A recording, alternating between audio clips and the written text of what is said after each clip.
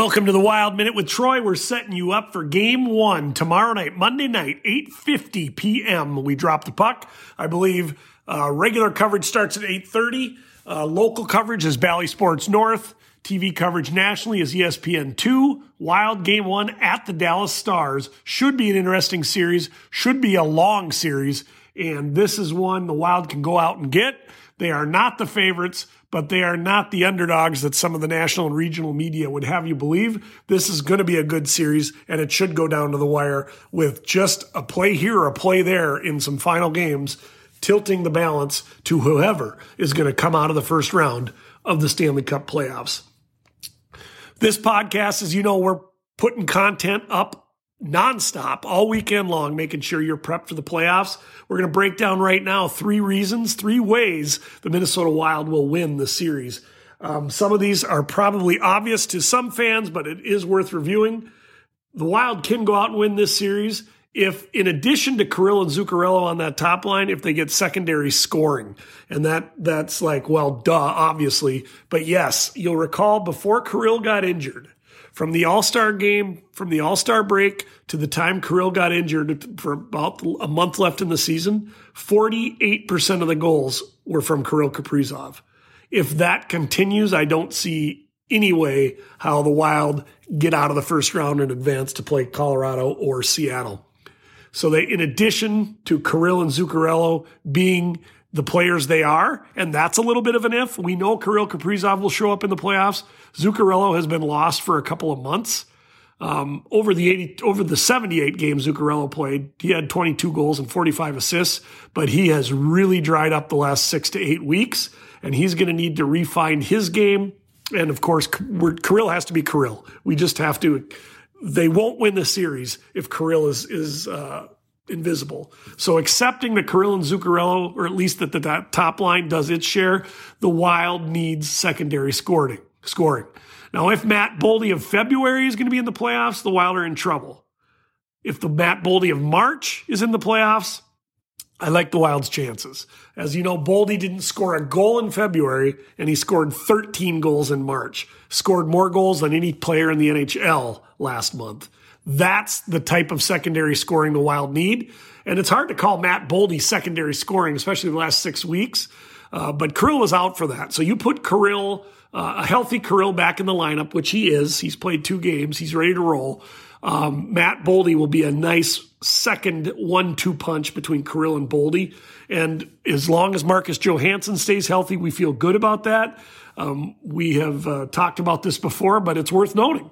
If the Wild are going to get secondary scoring, they're going to need Marcus Johansson to continue making the plays, showing his speed, and creating the space that makes Matt Boldy a better player. Johansson himself scored 18 points in 20 games for the Wild.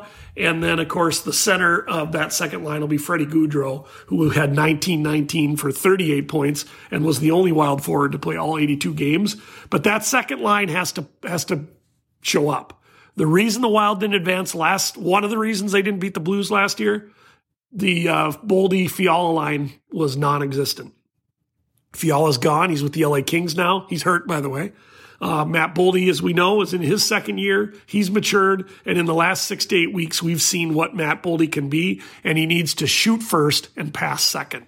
And if Boldy continues those type of ways and Johansson stays in the lineup, I'm liking the Wild's chances. So that's reason 1. Get secondary scoring, get some complementary scoring to Kirill and Zuccarello, and the Wild will like the outcomes of most games. Reason number 2 the Wild could win, they have the best 1-2 punch goaltending in the NHL among the playoff teams, without question. We've gone through the stats before. I won't bore you with those. But Gus starting game 1 and probably Fleury starting game 2, that's a great rotation. It's what the Minnesota Wild did in 2003 when they rode that goalie tandem all the way to the Western Conference Finals. The Wild won't say it, but they mishandled the goaltending last year by not starting Cam Talbot until game 6 when it was already too late. And then Talbot had been on the shelf for 2 weeks. So who could blame him for not? I mean, he was ready, but he didn't look like the Cam Talbot of old. This time, here's how I think they're going to play it out. I think Gus starts game 1 and Fleury starts game 2. I think they'll come back to Minnesota for game 3 with both having played a game. The only way that changes is if Gus pitches a shutout in game 1 against Dallas, then I think we see Gus back for game 3 Wednesday. But if the Wild win 4-1, 4-2, 4-3, or if the Wild lose, I think they go with Fleury game 2. And I think they've probably explained this rotation to both Gus and Flower. So this won't be a knee-jerk type of thing. Gus starts game 1, and if he doesn't pitch a shutout, you go with Fleury in game 2, and you come back to Minnesota, and you figure out what you do for game 3. That's best for both goaltenders to get them action early so they don't sit on the shelf. Because think about it. If Gus started the final 2 games of the season. If Gus starts Monday night, Flower wouldn't have played for 10 or 12 days before he plays game 2 in Dallas. And if they start Gus game 2, then it's going to be like 2 weeks since Flower's played. It just makes perfect sense. Both players have winning records. Both players have solid sub-3 goals against and plus 900 save percentages. Both goaltenders can give the Wild a very solid chance for a win whenever they're in net.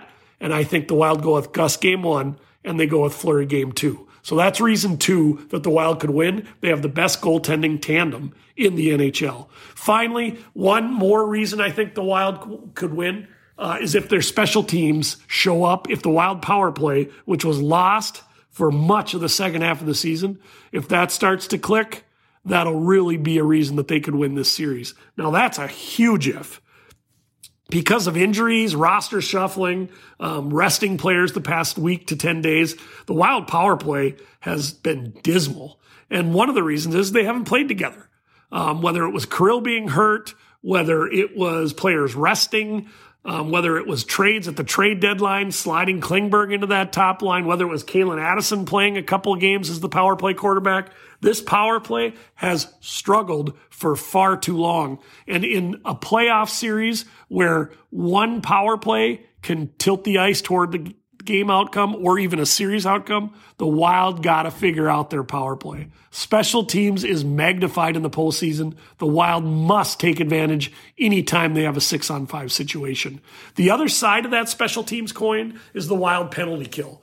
They've been in the top 10 for most of the season. Really liked where they were before Mason Shaw got hurt. Connor Dewar and Mason Shaw were a great duo on the penalty kill.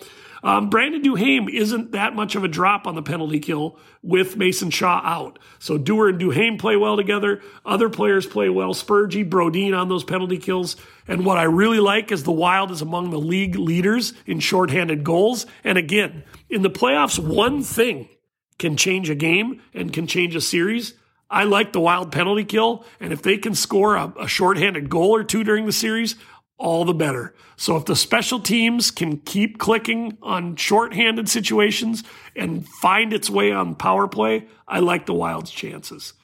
This is Wild Minute with Troy. Follow me on Instagram at Wild Minute Troy. We are uploading content all weekend long, all day Monday to make sure you are set for the playoffs. The Wild drop the puck, game 1, 8:50 on Monday night. You can watch it on Bally or watch it on ESPN2. We'll talk to you.